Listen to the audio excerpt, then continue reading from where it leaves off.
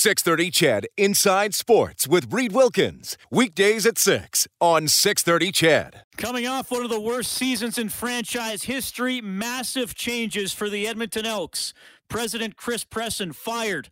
General Manager Brock Sunderland fired. Head coach Jamie Elizondo fired. And now the search begins for replacements. They want to have a new president in mid to late January. They want to have a new general manager even sooner than that, before the end of the calendar year, so he can get ready for free agency in February. You know the story. The Elks were 0-7 at home in this pandemic-shortened season, 3-11 overall. You got to go way, way, way, way, way back to find a season with a lower win total. 1963. I can't tell you much about that year. They went 2-14. They had a 4-10 season way back in 1949. You watched it, you lived it, you were frustrated by it, and I know many of you wanted at least one head to roll. Well, the three biggest heads do indeed roll, and we will spend a lot of tonight's show talking about it. And of course, I want to hear from you more about what comes next and your reaction to some of the things you're going to hear from Chairman of the Board, Ian Murray, who said at the news conference today in the Igloo Room at Commonwealth Stadium that, yes, he knows there's a lot of fan discontent. Well, we think we got to a point of kind of unprecedented, irritation maybe is the word. Like, we got a lot of feedback, all of us, our own personal anecdotes with people reaching out to us personally or email or LinkedIn even. Broadly, phone calls coming to the team with complaints. So I think there's a series of issues that culminated in a sort of probably an unprecedented level of irritation by the fan base. A lot of that related to electronic ticketing, difficulties around that, the bag policy, some with the COVID mandate, just a combination of things. And frankly, the lack of home wins didn't put people in a very good mood. Right? So I think all that happened. We hope that we've signaled to the fan base that we are taking this very seriously, and we think it's a big problem, and we are going to address it like it's a big problem and put an action plan in place that's pretty aggressive. All right. Now, what is also interesting about this is that the CFL now has what's called an operations cap. It's basically a salary cap on how much you can spend on coaches and managers. And if you relieve somebody of their duties with time left on their contract, well, they can still count against that cap. So I asked Ian Murray, what is going to happen with this? How does it affect the Elks? Okay, so first, you're right. There is an issue that we have to deal with in terms of the non-player salary cap. We're still working through some of those issues and the calculations, and we'll be having discussions with the league about that. So I'm not in a position to be definitive with you now, except to suggest that yes, it's a factor. Yes, it will have some adverse impact. The extent is something I wouldn't be in a position today to tell you. All right, so they're obviously working something out there. Maybe the league is going to step in and offer them some relief. There is an allowance that they can spread it out over the next 5 seasons to mitigate taking a big ding with that. But that is an ongoing storyline here with Sunderland and Elizondo still having term left on their contracts. I thought Ian Murray today, the chairman of the board for the Elks, was very blunt. I thought he, and you're going to hear it in a clip coming up here, dove into some areas that often would be skirted around by somebody representing a pro sports team, whether it's the Elks or anybody else. I didn't think he tried to shine any areas of the organization or the league, quite frankly, that are not very shiny at all right now. And there are some problems, and he indicated there have been some problems here in Edmonton with the Elks probably for the last 10 years or so, and some cracks that have gotten bigger and bigger along the way. And now you're at this point where, as he said in that first clip, you got a lot of things hitting at the same time. You got COVID that wiped out a season and affected how fans go to game this year. You got the ticketing issues with the transition to electronic issues. You got customer service issues in which maybe fans weren't getting as quick a response as they they would like from team representatives. I don't think I've said this on air before. I had a fan email me several weeks ago and say, I got an issue with tickets. I can't get an answer. Can you help me out? So I had to forward the email to somebody who gave him a bit of a hand.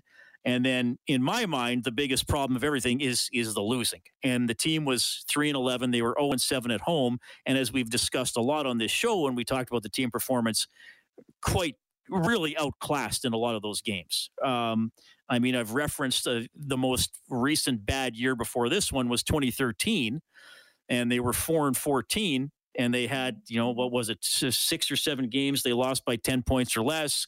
You had Riley as a new quarterback who was coming on and showing some excitement, and that was a bad year, but maybe there was the sense of, okay, there are some horses in the stable that are going to turn into stallions. I think this year maybe the cupboard seems a little bit more bare, perhaps, in players poised to break out and become CFL stars. So all this kind of happens at once, and now the board and the new president and GM coming in, whoever they are really going to have to confront this. And here's a really interesting clip. It's a bit of a longer one, but there's several things in here that I think are really important. You hear Ian Murray say, talking about ongoing problems with the team, and he also gets into the demographics of the fans. Some of these problems, can be rectified. When this went off the rails or how it went off the rails, isn't clear. And I actually don't think it's fully off the rails. I think we can fix it, right? And we're committed to fixing it. But a lot of stuff went wrong. We had a lot of customer complaints, and we've had a lot of negative stuff that the board, is very concerned about, right? And so as a result of that, we're taking action. But there wasn't one moment, right? I don't think that's true. I think this, in fact, some of the disengagement with the community is probably a decade or so, old. It's been a gradual issue. We're not into the schools as much as we were in the old days. We're not engaging as aggressively with the multicultural community. Our demographics are brutal. They're old. They're disproportionately male and white, even though that isn't representative of our community.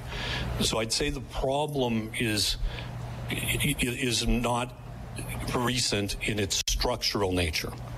Like, we have a structural sort of long-term trend that is problematic. In the near term, we just did a bunch of stuff that antagonized our core fans. So if you could, I'm giving you an awful long answer, Terry, but we have a short-term problem to get the existing fans back that are really upset with us. And then we have a medium to long-term problem to grow the fan base so it's more representative of the community.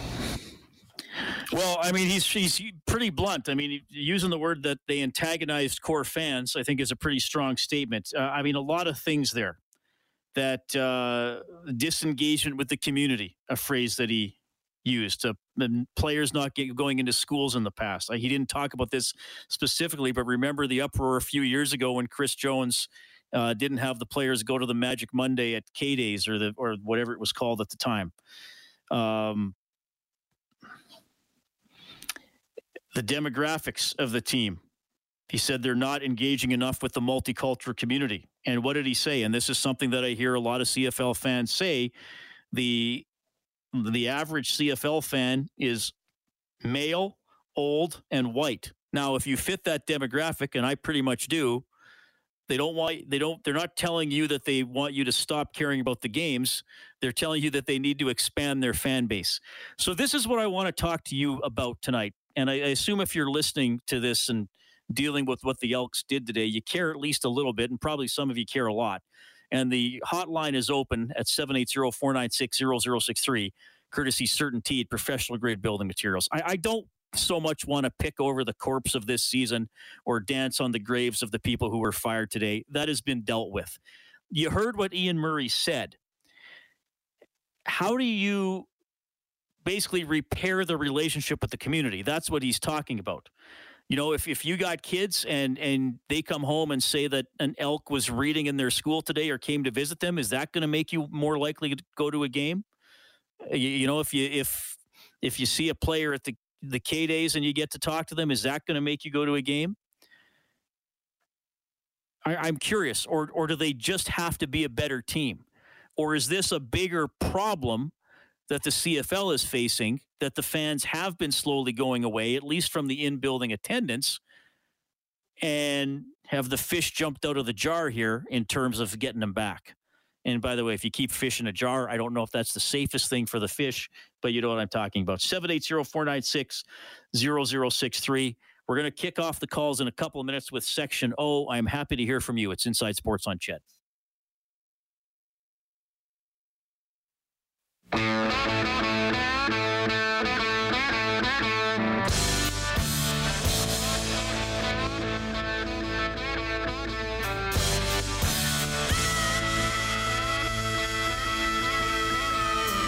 All right, so the Elks have fired Presson, Sunderland, and Elizondo. What's next?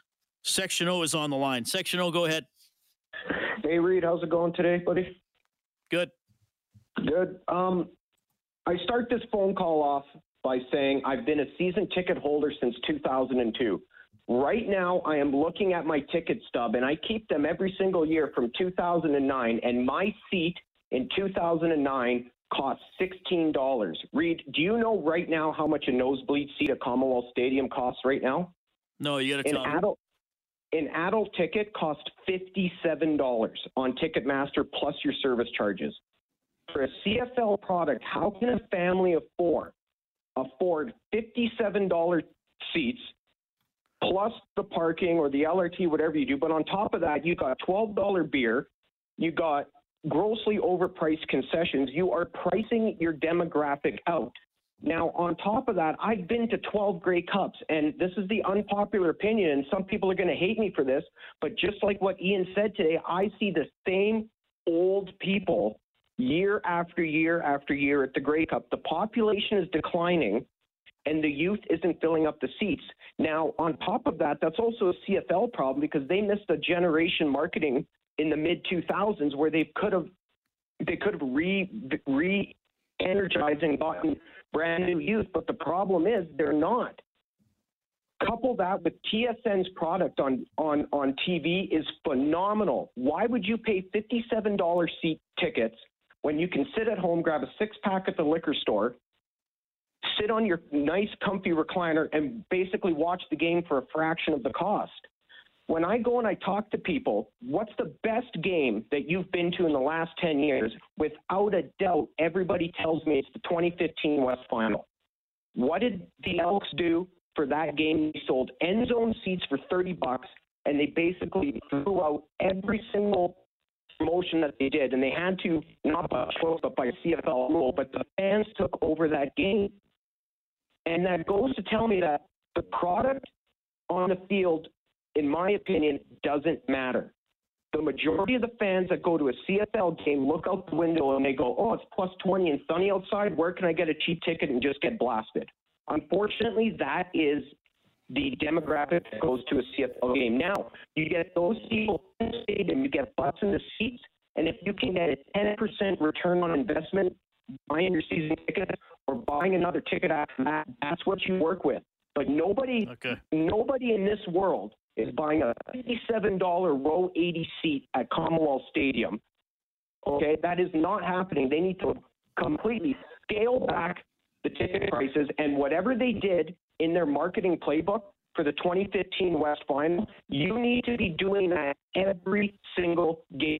The Elks got taken. They got taken. Okay, I'm going to jump in there, Section O, because I think you made your point very well, as you usually do, and you're also starting to break up a little bit. So, but I think you've definitely made your point. I appreciate you calling. 780-496-0063. We also have Mike on the line. Mike, you're on with Reed. Go ahead, sir. Hey, I've been a suite holder now for 17 years and 35 years season ticket before that. We spent 5 years cramming the whole idea that it's going to be the Empire down everybody's throat, and everybody buys into it. And then when it comes time to change the name, they drop the ball, and we end up with the prey that's easily hunted from the raw meat eater. I mean, the name is brutal, and I'm not the only one to say that. Now, I realize we've kind of committed to that, so whatever, let's move on. But I completely agree with the last caller where ticket prices, I went to an Aussie Rules game in Melbourne where they have 96,000 people show up on a Tuesday night between two teams that are from the same city. Why is that? Tickets for the general population of basically the second deck and up were $13 or $15. And I really believe that is a huge problem. Even if I want to bring extra people into the suite, I got to buy a $60 ticket for them because it's the cheapest seat in Commonwealth. And, I really believe that the youth, if you're under 12 and you come with an adult, your seat should be free. Honestly, just give kids free seats and go from there. Mike, I let you down. I've got to apologize. I let you down. You let me down? I let you down because I knew all along the name was not going to be Empire. I knew that for years. So I'm sorry I didn't communicate that more clearly. I could have done that. Yeah. But I appreciate your call. That's Mike, 780-496-0063. And I'm happy to hear from you tonight as the Elks make some major changes, and we're trying to figure out where they go next. Would simply, if the tickets were $10 cheaper, $20 cheaper, if you could take your kid for free or for $5 or $10, would that make a difference? Is it what Section O said, and it's just easier to watch the game on television? And then if you want to change the channel or get up and go use your own bathroom or get a beer out of the fridge, it's just easier to do that. I think that's a discussion, and that might be a bigger picture discussion about all of pro sports. Or are they eventually just all going to be on TV and people don't go at all? I mean, the thing that upset me the most as an Elks season ticket holder is that the team was very poor. And the games really, a lot of the games weren't interesting to watch. I mean, yes, they got 2 wins. Yes, they hung in there, the 2 home games against Winnipeg. I guess the game against Ottawa came down to the final play. But I would say about half the games were kind of over early, and you knew they weren't going to fight back. That's the biggest issue for me. But as we know, I'm very limited, I suppose, in what I look at. Other people have other things they want to talk about. 780-496-0063. Dave Campbell's going to hop on as well. The Elks have cleaned house. It's Inside Sports on Ched. 630 Ched Inside Sports with Reed Wilkins. Weekdays at 6 on 630 Ched.